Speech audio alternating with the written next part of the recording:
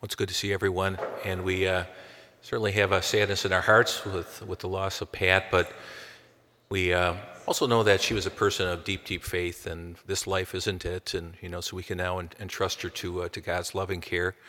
But certainly the feelings of sadness and grief are real, and I think it always points out something beautiful. It means there is a bond there, and love, and connection, and so that's why we have those feelings of loss, but. We know that for her, probably the people that were most important for her are kind of right here in this church today. And I was just reading the obituary a little earlier, and maybe just to touch on a few things here. She's survived by her best friend of 74 years, Joan Brown, and her family. Trish referred to Joan's children and grandkids as my kids. And to them, she was always Auntie Pat. So that was 74 years, and I understand you guys communicated quite frequently, and I just had a chance to meet her right at the end for the last sacraments.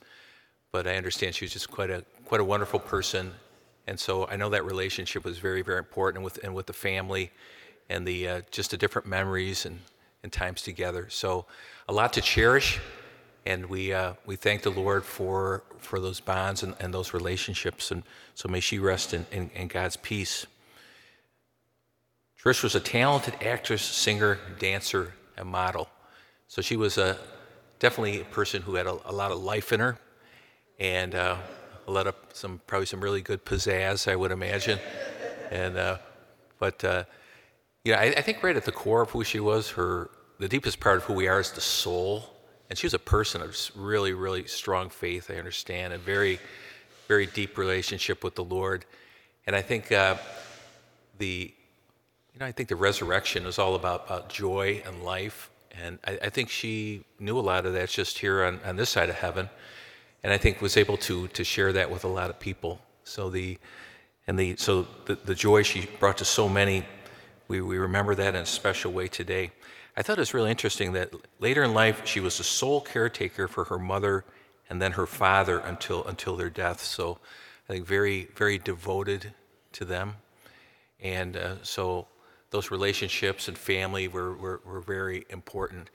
So you get the sense of someone who, what's the most important things in life, what matters the most? It's really those relationships, isn't it? It's our relationship with God, family and friends, and I think that's what she was. I think that's really what she was centered in. And just chatting with Nancy a little bit, she mentioned some other things about Pat, and I understand some referred to her as Trish, but helpful and kind. Again, a person of deep faith, and knew the importance of prayer. And she was also very open and accepting of others, just kind of the diversity of humanity, and she had a very, very open and accepting way about her.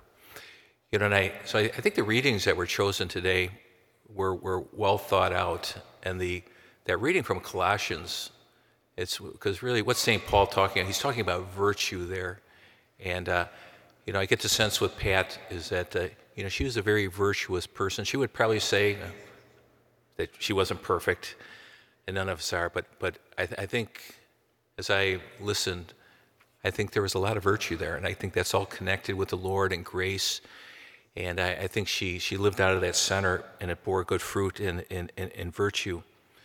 And the gospel reading where Jesus kind of lifts up a kind of a childlike type of a dimension there, and he's not talking about childish, but childlike, which is simple and humble.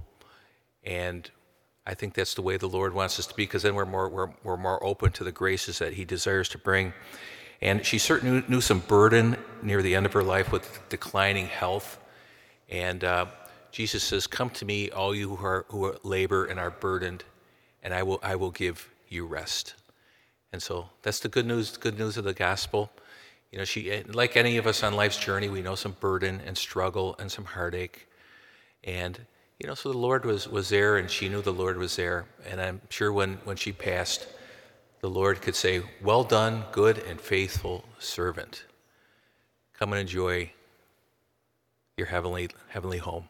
So as we come together today, may Pat rest in God's peace, and may the family, may you know the consolation and strength of Jesus, the Good Shepherd.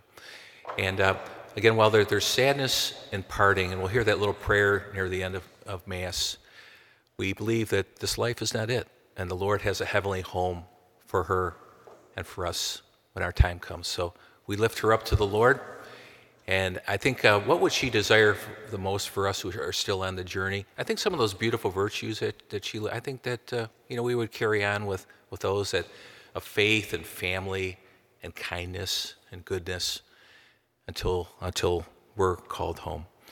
So for Pat, may she rest in God's peace, and may Jesus, the Good Shepherd, bring consolation and strength to all of you.